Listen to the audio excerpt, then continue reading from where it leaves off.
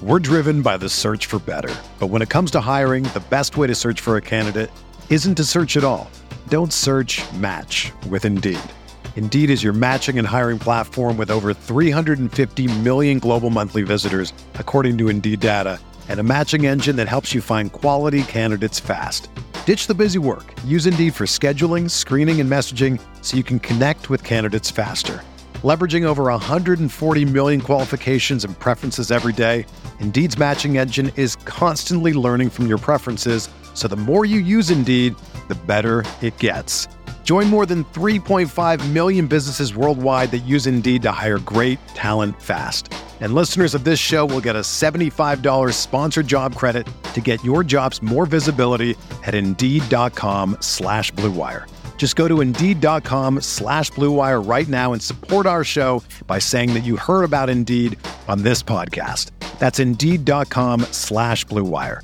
Terms and conditions apply. Need to hire? You need Indeed.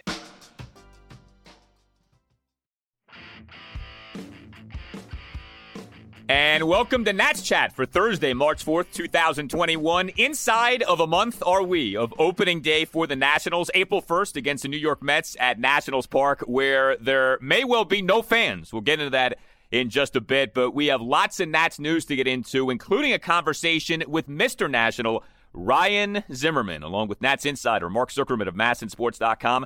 I'm Al Galdi, host of the Al Galdi podcast. And, we taped the Zimmerman interview. During that taping, Mark actually tried to pick a fight with Zim over analytics, which I thought was really unbecoming of you, Mark. But anyway, how are you?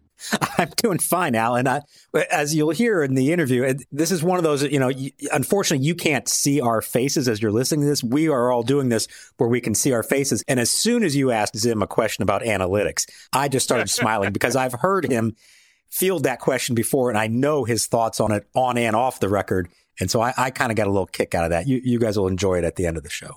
Yeah, I got to hear the Zimmerman take, the Zimmerman opus on sabermetrics. So it was a lot of fun, though. Zimmerman was outstanding. We did a lot of, looking back with Zimmerman, too. I think people by now are up to date with all the baseball-y stuff for 2021 with Zim. But, some good stuff on how close he came to actually wanting to leave the Nats during the bad days of the Nationals franchise, how he's doing in terms of now being a full-time first baseman, which he has been actually for longer than people may think, and all kinds of things with Zim, having won a World Series, how close he came to maybe calling it a career with sitting out the 2020 season. So lots of good stuff with Zimmerman. You'll get to that. You'll hear that in just a bit. Some items of business here on the Nats Chat podcast. You can tweet us at Nats_chat. For advertising inquiries, you can email the mastermind of all of this. He is the Billy Bean of the Nats Chat podcast, Tim Shovers. The email address, natschatpodcast@gmail.com. We're off to a very good start when it comes to you guys subscribing and spreading the word about the podcast. We want to thank you very much for that. And Mark, and I'm not sure what this means, but we want to thank Chesapeake, Virginia, which is responsible for the second most downloads of this podcast so far. Chesapeake, Virginia. Okay. Do any of us have family down there? What's going on there? Not that I'm aware of. Apparently, it's a Nats town, and that's great. I love to hear that. I think I will say. I mean, we joke about this, but I will say, from having covered this team long enough and having interacted with enough fans, that there really are Nationals fans literally around the world. I've heard from so many of them from so many different places. They have some connection to DC, either from the past or more recently. And especially nowadays, it's so much easier to follow a team from anywhere. And this is a great way for it to do it as well through our podcast because it's available anywhere. This fan base has reach. This is not just a local team. There are people all around the world, and apparently a lot of them in Chesapeake, Virginia, that love the Nats. We love it. So a salute to Chesapeake, Virginia here on Nats Chat. So there was very significant Nationals news on Wednesday, and we hope it doesn't mean anything lasting, but it clearly was something significant. And it was actually a question from Mark Zuckerman to Davey Martinez during a Zoom press conference that prompted this reveal. But it turns out that John Lester has flown to New York to have surgery to remove his thyroid gland. And what that means in terms of availability, we're not 100% sure right now. But Mark, what can you tell us? Well, let's start with the good part of it, which is, at least according to Davey Martinez, that as long as everything goes the way it's supposed to, and the surgery would be Friday in New York, they expect that he can be back in West Palm Beach and actually pitching in about a week. We've known he's had it. We're waiting for some other results to come through. talked to the doctor yesterday, and he wants to go ahead and have it removed, which we all agree was a good thing for him. That caught me by surprise. That doesn't seem like something you would come back quickly from, but I'm not an expert in thyroid surgery. I know it's a fairly routine procedure that a lot of people have done. And if it's done well, and if there are no setbacks and no other issues with it, it is the kind of thing that really has no long lasting effects other than you take some medication to make up for the hormone that you're no longer getting. But when he revealed it, it did raise a little bit of a red flag. And here's why. If this was anyone else, you wouldn't think that much of it. But for those who don't know Jon Lester's backstory, in 2006, when he was still coming up with the Red Sox, he was diagnosed with lymphoma. He had chemotherapy, went through the full treatment of it, came back in the middle of 2007, and actually helped lead the Red Sox to a World Series title. And if I remember right, I think he was actually the starting pitcher for their clinching game at Coors Field when they won the 2007 World Series. Really inspiring story.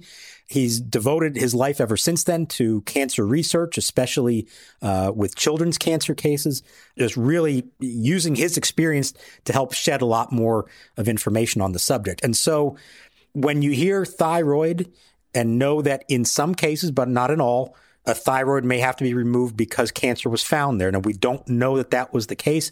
Davey made it sound like they ran some tests, and this is what they ultimately decided to do. He sounded encouraged. He said Lester sounded encouraged, and if they really believe he's coming back within a week, that would seem to be a good sign.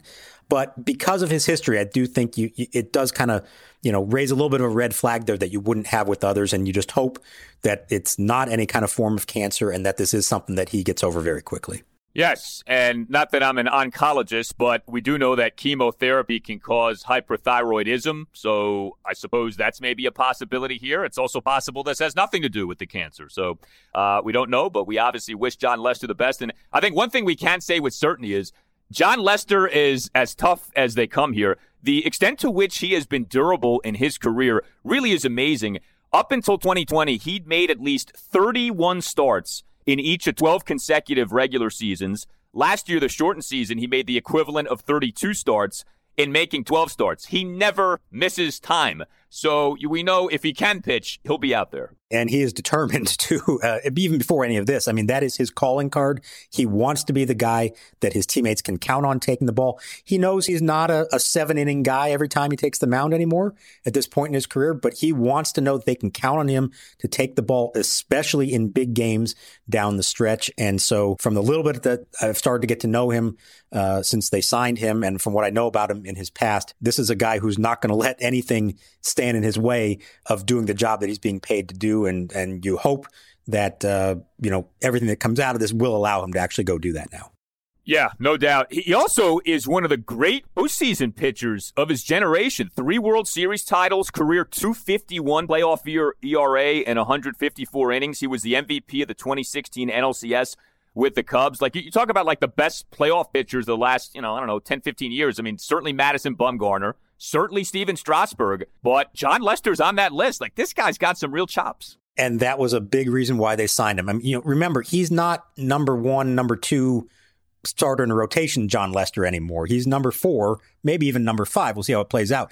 But the Nats knew that what they needed from him was, like I said, take the ball every 5th day and give him a chance. But really what they wanted was when it comes sometime later in September or even in October, when they need a quality start, a guy to give them a chance to win a really, really big game, he is a guy they're going to want on the mound along with the 3 big horses they already have. And so it's among the reasons that I felt all along like he was a really good fit for them when they went and got him. Yeah, and it's an ultra cheap contract too, 1 year, $5 million. I mean, certainly hard to go wrong with something like that. Although I love this detail about the contract. This is beautiful. There's deferred money in the contract. It's a $5 million deal for 1 season. $2 million paid in 2021, $3 million paid in 2023 via a deferred signing bonus. Only this team would do deferred money in a 1 year, $5 million deal. That was the best part of this offseason, I think. Learner's gonna learner. That's just the best. All right, well, get well soon, Jon Lester, clearly. And like we said, the guy is as tough as they come. So he's going to overcome whatever it is exactly he's dealing with here. So the Nats did play on Wednesday. It was an 8-5 loss to the Miami Marlins. In a lot of ways, the less said about this game, the better. It was long. It was painful. But there are a few things to chew on from this. And the first thing, I guess, would be this. The Nats lineup was looking like what the Nats lineup we expect to be come the start of the regular season. Victor Robles batting first, Juan Soto making his spring debut in the 2 spot. Then you went Trey Turner, you went Josh Bell, you went Kyle Schwarber, you went Starlin Castro. So Soto was out there. Top 6 was what we expected to be. And Bell and Schwarber both going deep. Clearly, it's what the Nats hope is a sign of things to come. We called this one, didn't we? A few days ago, this was the lineup we wanted to see. I'm not going to read a whole lot into what the results were, but it's interesting to see that Davey Martinez certainly is considering this. I think this is his preferred look if everything goes right. As we've said all along, it really hinges on Victor Robles being able to get on base at the top of the lineup. He got hit by a pitch today. As I said the other day, this is a big part of his game. It went off his left forearm, I guess it was, right off his padding. He came out of the game, but it was his third at bat. He was going to be coming out anyway, so I don't think it's anything that they were concerned about. It's not like he came out prematurely, anything like that. But Soto hitting second, Turner behind him, and I asked Juan about that idea, and he seems to like it, and he even had a great quote. They said, this guy led the league in intentional walks last year, which, of course, other teams are going to do because Asdrubal Cabrera hit behind him more than anybody else. Why wouldn't you intentionally walk him? Well, if he's going to have Turner, Bell, and Schwarber behind him now, either they're going to walk him or they're going to have to face him. And he said, hey, if they want to walk me, go ahead and walk me. I got protection now. Those guys are here to do their job. He's more than happy to do it. As we know, he will not expand his strike zone. He will take his walks. Let's see how this plays out. But I think there is some real potential there for this to work. Yeah, I mean, of course, so much of it is predicated on Schwarber and Bell bouncing back. But if they do, like if you get, especially like 2019 Josh Bell, that's a really nice middle of the lineup, certainly. And if Robles does take that next step forward as a hitter, that is a very serviceable lineup that the Nats have. So, I mean, there are definite ifs there, which is part of the problem. But there's also, I think, a realistic path by which this offense ends up being what the Nats want it to be. There are 2 sure things in this lineup. Turner and Soto. 3 sure things, because Starlin Castro, you know what you're getting from him at this point in his career. But all those other guys could go a lot of different directions. Robles, as we said, go different directions. Bell and Schwarber could be great, or if they're 2020 version, it's a problem. This team's in real trouble if those guys are back to that level. Carter Kieboom, who I know we're going to get to here shortly. What are they going to get from him? So there's a lot of variables. As we said, a lot of aspects of this team could go in one of 2 different directions. But you can certainly see the potential there. And if guys, Mike Rizzo loves to talk about the back of the baseball card and believing that guys will ultimately live up to what their career shows they are. And for the most part, Bell and Schwarber and their careers are better than what we saw last year. Robles still has a lot of potential. They believe he will be what they've always thought he would be. If it works out, great. If it doesn't, it'll be curious to see, how they adjust and what other attempts they can make, because there's not a whole lot of real feasible alternatives there. One day I would like for someone to say to Rizzo, can you just update that phrase and just make it, you are what your baseballreference.com page says you are, instead of you are what the back of the baseball card says you are. I feel like that's kind of dated at this point. We got to update that a little bit. Cards are still popular. A lot of my son loves baseball cards. He's only 9 years old. Oh, he collects cards. Yeah, okay. Yeah. It's still a thing. It's still a thing. All right. We'll go with that then. All right. The other kind of notable thing from Wednesday would be that Erick Fedde made a second start already. And it was another one of these rough outings for him. I mean, it's only one inning of work. You try not to overreact to anything you see in Grapefruit League play, but he gives up a 3-run bomb in the top of the first against the Miami Marlins, allows 4 consecutive Marlins to reach base with 1 out. Fedde went double, walk, 3-run homer by Adam Duvall, and single in succession. Clearly not the spring start that Fedde wants as he tries to fight for the 5 spot in the rotation.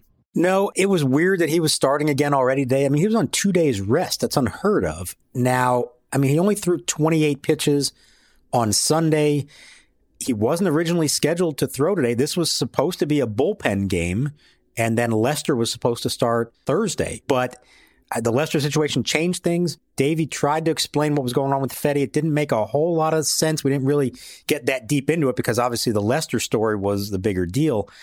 But if you're going to get those 2 opportunities before pretty much anybody else in the rotation has gotten a chance, then you better make the most of it. And unfortunately, he hasn't. He went to the cutter again. I know they like that adjustment that he's making. But if there's anybody out of this whole group that kind of needs to make a statement early, it's probably Erick Fedde. It's not to say that, he can't still end up making the team, but he was already facing a tougher odds than I think Joe Ross would be. And those odds haven't gotten any better based on these 2 outings. No doubt. While we're talking rotation, I know you updated this on MASNsports.com on Tuesday, but Max Scherzer with the left ankle looks like he'll make his spring debut Friday evening against the Cardinals. Is that right? Friday against the Cardinals. Strasburg should make his debut, I think, next Monday, if I'm remembering right. Corbin, it would seem like, would be over the weekend. Obviously, Lester is pushed back a little bit now. So they're starting to get to them. But here's the thing. And another reason why you just have to be so careful not to read much of anything into spring training, box scores, especially in the first week. So far, to this point in the spring, the following pitchers have thrown a combined 0 innings for the Nationals: Scherzer, Strasburg, Corbin, Lester, Ross, Hand, Hudson, Rainey, and Harris. None of them has appeared yet in a game. So I'm not real comfortable drawing a lot of conclusions about this pitching staff as a whole based on that. Probably the safe way to go. Probably the safe way to play it, no doubt.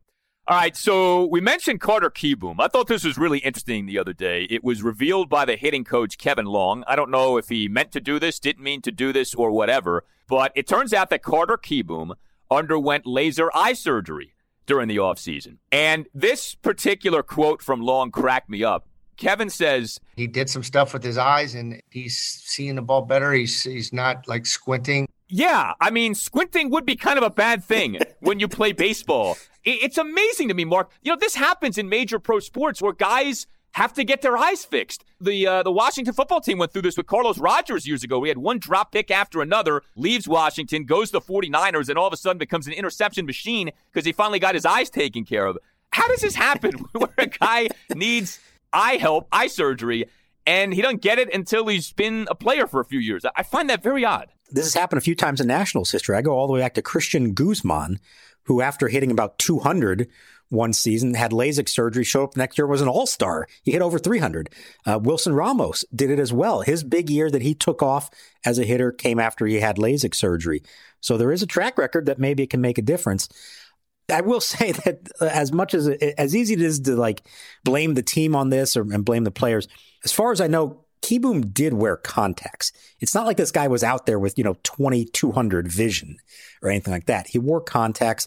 And I'm sure when he took eye exams, it showed up as 20/20 or something close to it. So it's not like you got a blind bat out there at third base. But as we've seen in baseball, especially in more recent years, any advantage you can get, especially with your eyes, makes a big difference. And these procedures now are good enough to get you way beyond 20/20. Yep. They can get you to 2012. And a lot of the big name guys have done that and almost electively have gotten LASIK, even though they don't necessarily need it medically. So let's see how this goes now. You would hope it might make a difference for him. It's unfortunate, I guess, that maybe it took this long to figure out. But if he felt like he wasn't seeing it as well as he could, and they said, we can do something to help make this better, then give it a try. Let's see. All right. So now we know on Kieboom, he's had LASIK surgery. He's changed his batting stance, holding the hands up higher. He's shown a lot of confidence. I mean, he's kind of put it all out there now. Now it's time to perform. Big year for Carter Kieboom. And I still go back to last offseason where Davey Martinez basically would tell anyone who would listen that the third base job was Carter Kieboom's. And then the actual season happened, and it turned out the third base job was not just Carter Kieboom's. We saw a lot of his Drupal Cabrera. I know Kieboom initially, I think he had like a groin injury or something at the beginning of the year, but it was a timeshare. I mean, it wasn't like he was the everyday guy. And he struggled when he did play. It ended up, I remember optioning him to that alternate training side in Fredericksburg, which is essentially the equivalent of being sent down to the minors last year, during which, of course, there was no minor league season. He struggled, of course, in 2019 in that initial call-up to the major league level. Although it was funny, I remember that year, his initial series against the Padres, he had a couple of home runs. It looked like he was off to this great start, and then he really cooled off. They had him at shortstop. He had defensive struggles. Last year, he struggles offensively, although, interestingly, kind of seemed to be better defensively. And so here we are this year. The Nats, I mean, they didn't really add to their third base inventory. I know they re-signed Josh Harrison, but it kind of does feel like, again, the third base job is Carter Kieboom's. Do you think that they are truly going to just put him out there and just let him sink or swim? Or do you think this could be another one of these short leash, pull the plug quickly type scenarios with Kieboom? I think they have to put him out there and let him sink or swim because, like you just outlined, what's the alternative? Is it Josh Harrison? The only other thing they could do would be to call up Luis Garcia as a rookie and either play him at third where he doesn't have a whole lot of experience, or now you're moving Starlin Castro over to third base. And doesn't seem to me that's what they're preferred alignment would be. So they've boxed themselves into a little bit of a corner here, but I think they feel like it's time to put him out there and maybe take some of the pressure off in a way. It sounds counterintuitive, but if you're taking third base on opening day and you know, man, if I get off to an 0 for 15 start, they're sending me down and it's over. That adds that pressure to you, and now you're thinking about that, and it feels like every day you're playing for your job. And I think what they want to do, at least in Kieboom's mind, is they want him to believe that he's not under pressure, that they have a complete faith in him, and that he will be the guy all the way through it. So I think they have to at least put him out there and start him. You know, obviously he'll have days off like everyone does, but basically he's an everyday third baseman for at least a month, and then maybe reevaluate at that point if it's not working and figure out where else you go. But I don't think it's good for anyone if he takes the field on opening day and, you know, within a week or two could already be in danger of losing his job. I don't think that's going to benefit anyone. You know, Mike Rizzo and Davey Martinez, they keep saying there's a reason he was drafted as high as he was. There's a reason the scouts have always believed, ironically, that he was going to be a much better hitter than he was a fielder. So they all see it there. They've seen it. They have reason to believe that 140 plate appearances isn't enough to make that judgment on. But it's put up or shut up time, and now we're going to find out if he is actually ready for it. We're driven by the search for better. But when it comes to hiring, the best way to search for a candidate isn't to search at all. Don't search, match with Indeed. Indeed is your matching and hiring platform with over 350 million global monthly visitors, according to Indeed data, and a matching engine that helps you find quality candidates fast. Ditch the busy work. Use Indeed for scheduling, screening, and messaging so you can connect with candidates faster. Leveraging over 140 million qualifications and preferences every day, Indeed's matching engine is constantly learning from your preferences, so the more you use Indeed, the better it gets. Join more than 3.5 million businesses worldwide that use Indeed to hire great talent fast. And listeners of this show will get a $75 sponsored job credit to get your jobs more visibility at Indeed.com/Blue Wire. Just go to Indeed.com/Blue Wire right now and support our show by saying that you heard about Indeed on this podcast. That's Indeed.com/Blue Wire. Terms and conditions apply. Need to hire? You need Indeed. One thing that was really funny with Kieboom in 2020, so the batting average was just 202, which obviously isn't good. The slugging percentage was 212, which is putrid. But the on-base percentage was 344. He actually drew 17 walks, even with the squinty eyes. So he got on base actually at a decent clip last season, and hopefully can continue that and do a whole lot more offensively in 2021. All right, one more item before we get to our conversation with Ryan Zimmerman, and that is this, and it has to do with fans being allowed at Nationals Park. So nothing is set in stone right now. We should make that clear. But we did have the news on Tuesday that Washington, D.C., while it will be allowing the Nats to play their games at Nationals Park, and if you're saying, well, why does that even have to be a thing? It's because you still have the ban going on in D.C. on large gatherings due to the COVID-19 pandemic. But for now, D.C. is denying the Nats' request to allow a limited number of fans at games, though that could change. I know you can't see into the future, Mark, and I'm not sure that you have the ear of Muriel Bowser or this guy, Christopher Rodriguez, the D.C. Director of Homeland Security and Emergency Management, but any kind of sense on where this might be going? Are we going to have fans at Nats Park for that opening night game against the Mets? Well, here's what I know. The Nationals as an organization really want to have fans on opening night, and for understandably why they would want that to be the case. And Nationals fans want to have the ability to be there on opening night, and obvious why that would be as well. Here's what we also know. Over the last year, the District of Columbia, when compared to other cities around the country, has been much stricter in their closings and what they have reopened. They've been much slower than anyone else. They have their reasons for doing that. And for the most part, the district has been pretty good when it comes to COVID numbers, again, in relation to other places. They've done a good job, and I think they feel like the restrictions they've had in place have played a big role in that. This is not a team decision. This is a city decision. The Nationals can make their case for it. They can outline what their plan would be to keep everyone safe, but ultimately it is a team decision. Now, some teams have already, some states and cities have already announced their plans. Pennsylvania is allowing, I want to say it's 15% capacity, and so the Phillies and the Pirates can have it. The Ohio is opening a percentage of fans, so the Reds and the Indians. Texas apparently is wide open. for anybody who wants to go now. We'll see how that goes.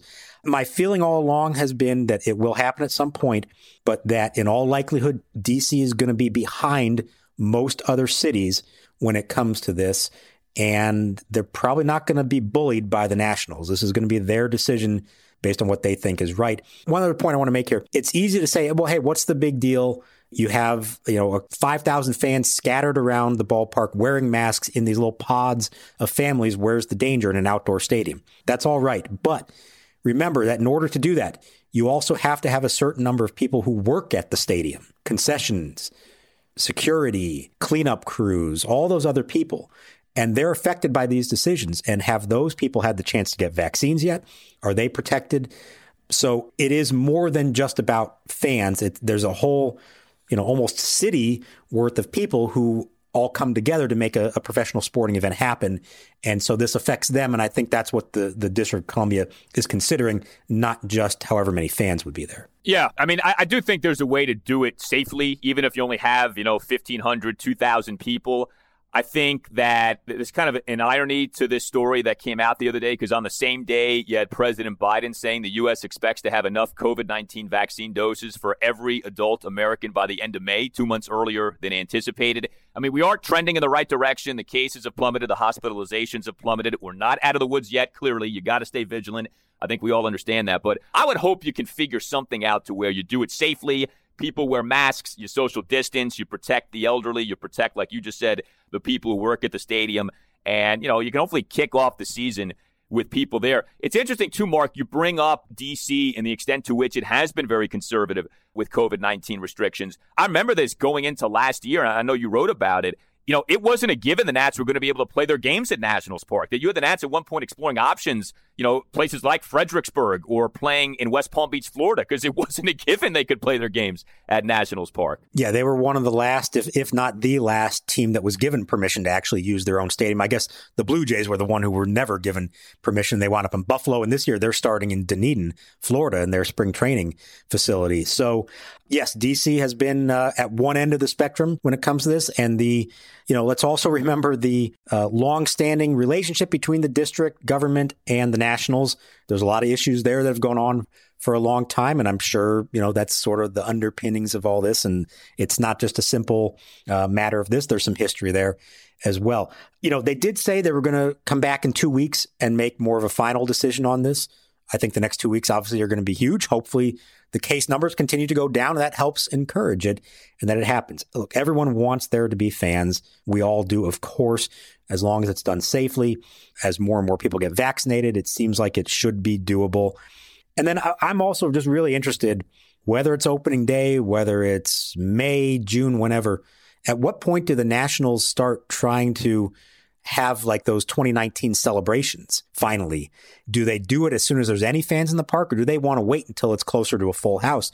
I think that's an interesting dilemma they're going to face at some point. Yeah, it really is a shame how the Nats were robbed of a season after a World Series title. I mean, they just did not reap the benefits of any of that. And, I know they can do a celebration in 2021, but it's not the same. I mean, you're not the reigning defending champions. It's better than nothing, but it really is a shame that you couldn't have that season of we're the champs. You do a proper raising of the banner. You have jam-packed crowds. I mean, teams almost always get major attendance bumps and revenue bumps coming off championships. I mean, not that you have to set up a GoFundMe site for the learners, but they didn't reap the benefits of that, and it's just like, man, has there ever been a champion in baseball that got robbed of being a champion the way the Nats did? I mean, I think it's the truth. It's really a shame that played out that way. No, there was a victory lap that every other team that wins a championship gets to have, and they did not have it. And it'll be fascinating to see what are the long-term effects of that. I mean, a lot of franchises, they win a title and there's a huge bump, like you said, the next year, and that carries over for a long time. Teams sell out for years after they win a championship because of the carryover effect. What's that's going to be like here? I don't know. I know that everybody with the Nationals feels the same way. They feel like they've been denied and robbed of something. Nobody's fault that it happened that way, but they absolutely have not been able to reap the benefits of something that basically every other team that ever wins a championship in any sport has been able to have. There's a great book for those of you listening to this called Diamond Dollars by this guy, Vince Gennaro, who was the president of Sabre. And he talks about how winning a championship, heck, just making the playoffs can be worth tens of millions of dollars to a baseball team, like real money that can impact your payroll, impact what you do with your infrastructure. And again, I mean, learners have a lot of money. We all get that. But it's like they weren't able to reap the benefits of that. So it's too bad. And Nationals fans weren't able to truly enjoy being World Series champions. All right. Well, a man who, of course, is a World Series champion, and in terms of tenure, in terms of status, in terms of accomplishment, just may well be the greatest National of them all. We had a chance to talk with Ryan Zimmerman, and here's how that conversation went. Belted. Deep left center. The ball game is over. Ryan Zimmerman has delivered the happy ending for the Nationals in the first game in their beautiful new ballpark. Ryan Zimmerman with a game-ending home run. All right, so we, as the Nats Chat podcast, we're the newest Nationals podcast, and we're thrilled right now to welcome on the longest tenured National. He is the franchise's all-time leader in home runs, hits, walks, RBI. He is Mr. National. He is Ryan Zimmerman, and it's great to have him on. Ryan, how are you, man? I'm good. Thanks for having me on. It's good to be back and playing baseball and talking about baseball. Now, I know he just introduced you as the longest tenured National, and that's, of course, true. Nobody comes close to that. But this is one area that I can pull a little rank. I have more tenure than you. I don't work for the team, but I've covered the team from the beginning of 2005. You were drafted in June, so I've got a couple months on you, and I feel like this is the one thing I can maybe lord over you, the only thing, because you've got plenty more you can lord over me. But here's what I was going to ask you along those lines. If I have to said to you, in June of 2005, when you were drafted, that 14 years later, you drafted as a third baseman, 14 years later, you'd be at first base in Houston celebrating as the Nationals won their first World Series title. In June 2005, what would Ryan Zimmerman have thought if he had heard that? Well, you've been here longer than me, and you created Facebook, so that's right. Pretty cool too. Yeah. But other than that, no, I think, I don't know I think that's the coolest thing about sports is you really don't know what's going to happen. You don't know individually what your career is going to look like. You don't know, I guess, as far as success goes. Some guys play for 15 years in the big leagues or 15 years in the NFL, whatever it is, and have great careers individually, and for some reason never really win championships or even get to go to the World Series or the Super Bowl or things like that. So I think that's what makes sports so interesting is you could be a really good player. You could be on really good teams. I think it shows you how much luck it takes, how many different variables are involved to get to the top of whatever sport you're playing. All that being said, did I ever think I was going to play first base? No, but, I think when you're young and you're coming out of college and it's very, at the very beginning, it's so hard to make yourself think of those things. I mean, looking back and looking how my career has panned out, and I think we've talked about it before, I wouldn't change a thing, the good things, the bad things, a lot of the injuries, all that. I think it all got me to that place in Houston. And I'm one of those guys who kind of thinks everything sort of happens for a reason. Playing for only the Nationals in your career as you have, doing the Cal Ripken thing, the Tony Gwynn thing, which is just so rare, not only in baseball, but just in all of sports right now. How important is that to you? How significant is it to you that you've only played for one franchise your entire career? Yeah, I mean, that's another thing. When you're younger, you don't really think about it. I think everyone would not everyone, people that have good experiences and enjoy playing, in the city where they're at or the team, the organization. I don't think anyone ever really wants to leave. It's just, like you said, in this day, it's so hard because it takes the player and the organization to make it work. With the amount of finances that get thrown around on both sides, on the front office side and the player side, it's hard to match those things up for an extended period of time. And then there's so many other roster decisions, and these guys are thinking 3, 4, 5 years down the road when they make free agent signings. Next year in 2021 offseason, they'll be thinking about what's on the books in 24 or 25. So there's so many things that people don't think about go into those decisions. So, I've been lucky to have a great relationship. It's obviously close to where I grew up. I love the city, and, I enjoy being here, and I consider myself really lucky to be able to be here for this long. So I know you're not typically the type to reflect and look at the big picture. You're kind of always focused on what's next, and you've got the challenge of that day ahead of you. But like all of us, we had tons of time last summer just to sit around and think about stuff. Did you find yourself, as you sat at home going through that break, thinking more about what you'd been through, what might still be coming, reflecting a little more than you had in the past? Yeah, I would say a little bit, although I might have been busier at home than I usually am playing baseball. It's hard work being home all the time. I mean, not that I didn't have respect for my wife and family that help out with the kids when I'm gone, but yeah, I think it was cool to be home. I haven't been able to do things in the summer with my family in, decades. So it was interesting to have that freedom and that ability to do what we were allowed to do.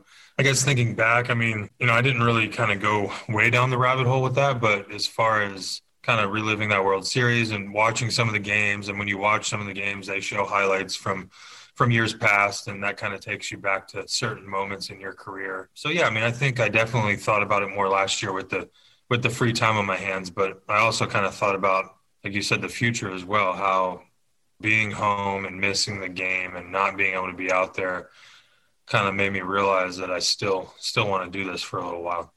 So along those lines, how quickly did you know that you were going to come back? Like, was it obvious right away that you were going to come back, or did it take some time before you came to that conclusion?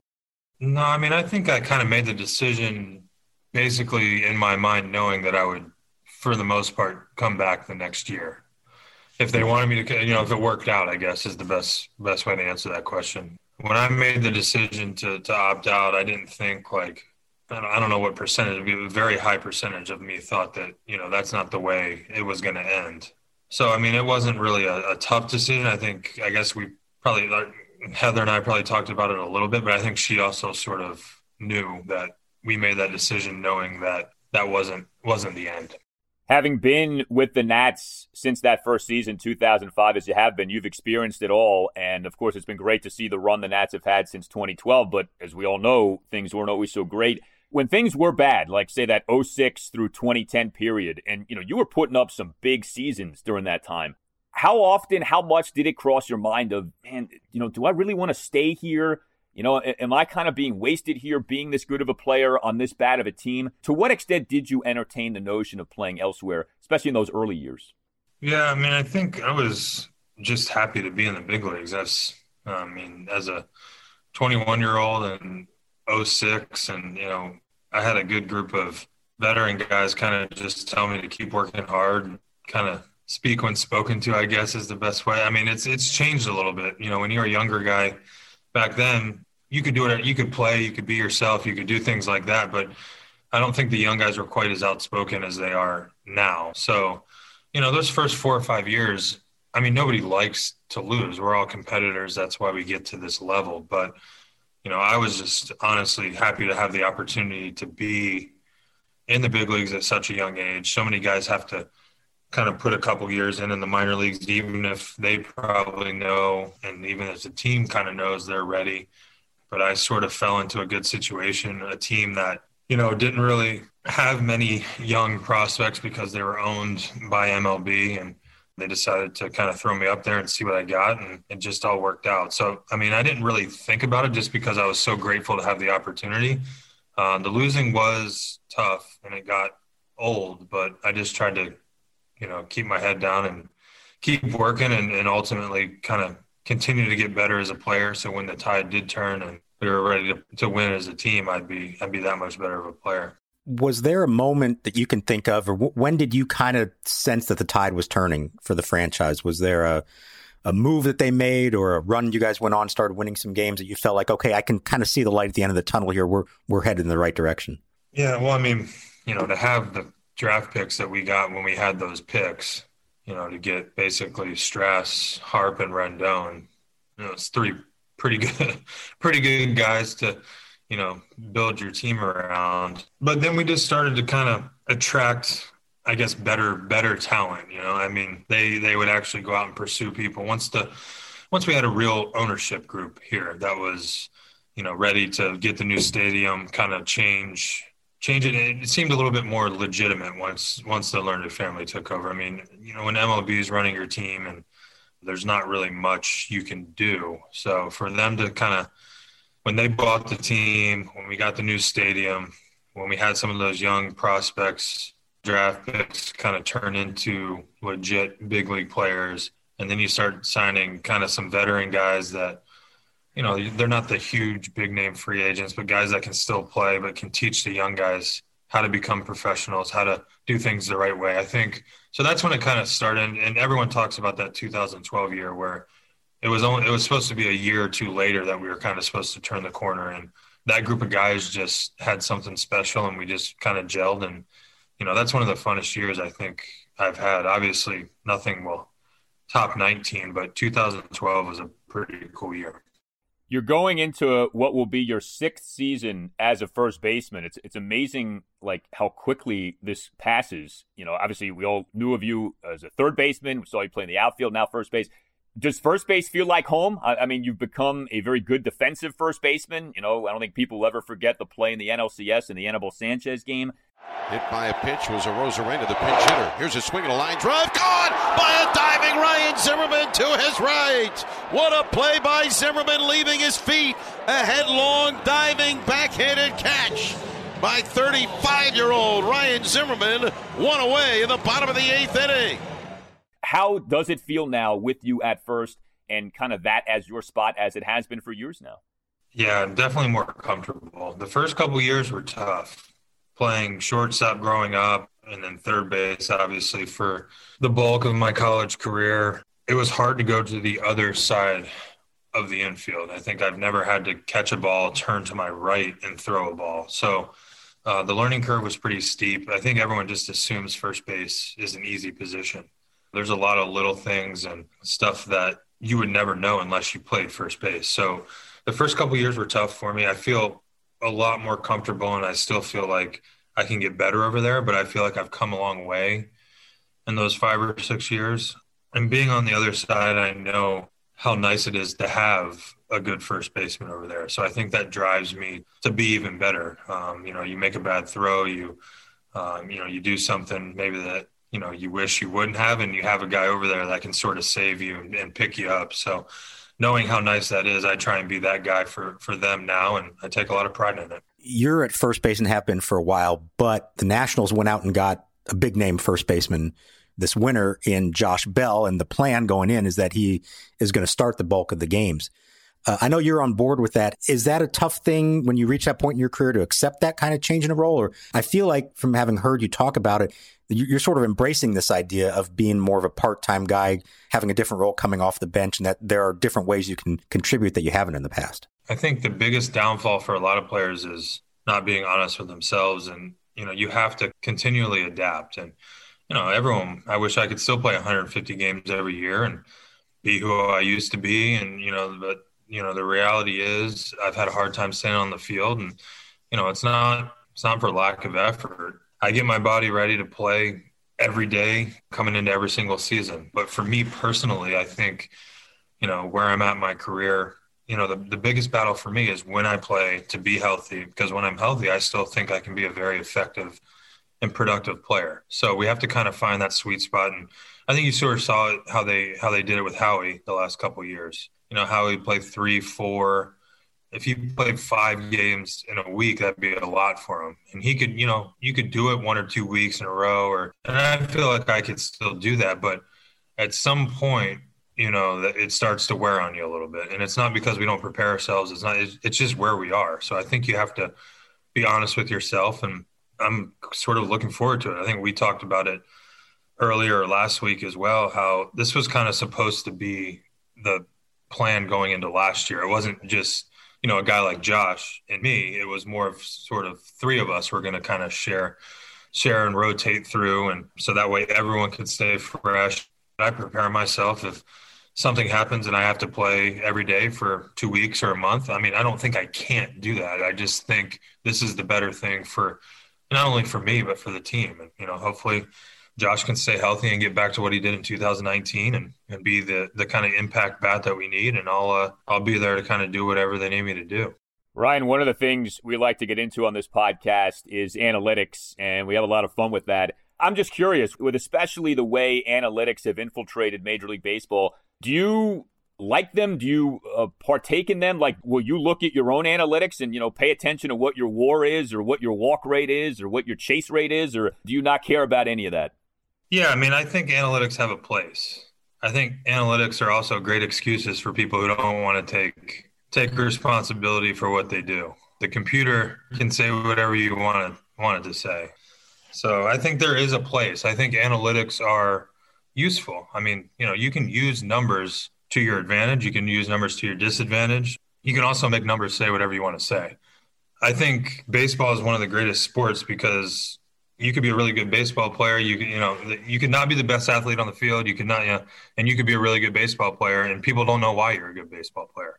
I think that was one of the things with our 2019 team was, we were the oldest team. We didn't have a lot of the greatest numbers. And obviously our pitching was great, but you can't put veteran leadership or experience or that kind of stuff into an algorithm. And I think that has become so discounted in our game. And you see it, a lot of these teams that use the analytics, they go younger, they platoon a lot of guys, and it's successful. I mean, you're not going to say the Tampa Bay Rays haven't been successful, but they also haven't won the World Series either. So I think it can get you to a certain extent. And then to get over that hump or to really win it, you have to have obviously superstar players. And I think you have to have team chemistry, and you need veteran leadership and clubhouse guys to do that. We're running out of time here, but I'm just going to interject to say, as Al was asking you that question, I know our listeners can't see us. I'm smiling because I know your answer to this question. I've heard you refer to this before, and I know how your thoughts on this, and Al will just have to deal with that. So, Al, why don't you wrap this up? That's how that goes. The analytics are kind to Ryan Zimmerman, as they should be. Ryan, we wish you great health. We wish you continued success, and thanks so much for coming on, man. Really appreciate it. All right, good talking with you guys. Take care. So there you have it, our chat with Mr. National, Ryan Zimmerman. Not exactly a huge fan of diving headfirst into the numbers, but you know what? Most athletes aren't, and that's okay. He can be forgiven for something like that. You know what? It's who he is. He's had a 15-year career. Things have worked out pretty well for him. It's hard to teach an old dog new tricks, and Ryan Zimmerman is an old dog. Yeah, I hear him on that, and that's fine. I'm not lying, though, when I say the analytics are very kind to Ryan Zimmerman, and they do help you appreciate the player he's been, especially in those early years when the Nats were bad and a lot of people weren't paying attention to them. Like, if you look at Zimmerman through the prism of wins above replacement, 2009, 7.3 WAR for Ryan Zimmerman. That's MVP territory. Like, you have a 7 WAR, you're in the MVP conversation. The next year, 2010, a 6.2 WAR. Again, MVP territory. When the Nats were losing 90-plus a season, this guy was putting up monster numbers. So I just feel like, you look at him that way, you say, man, he really was a tremendous player, and I don't think we should ignore something like that.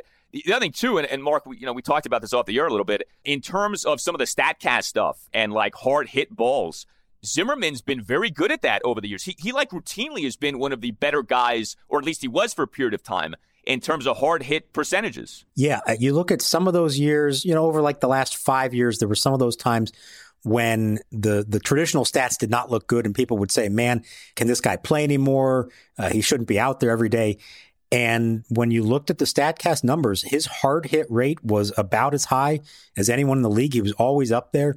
There was a stretch I remember where he was just pounding the ball into the ground.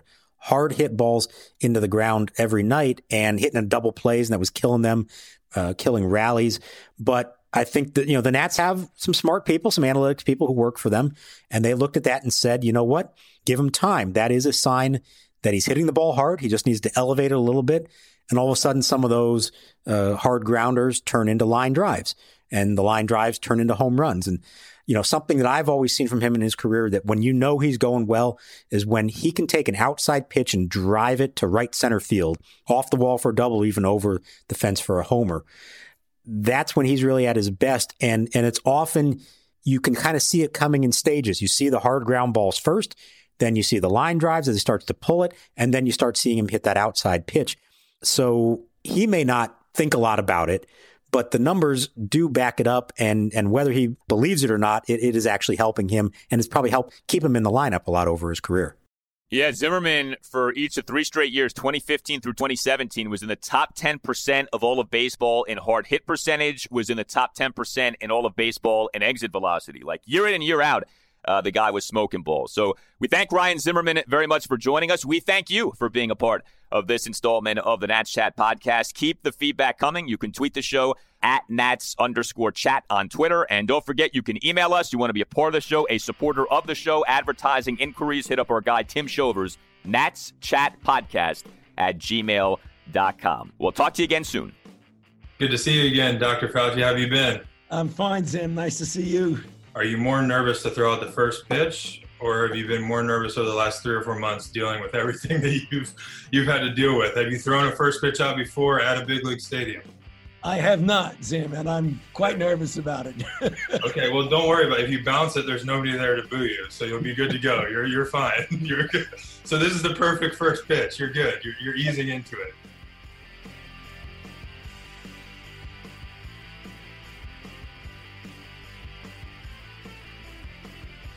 Everyone is talking about magnesium. It's all you hear about. But why? What do we know about magnesium?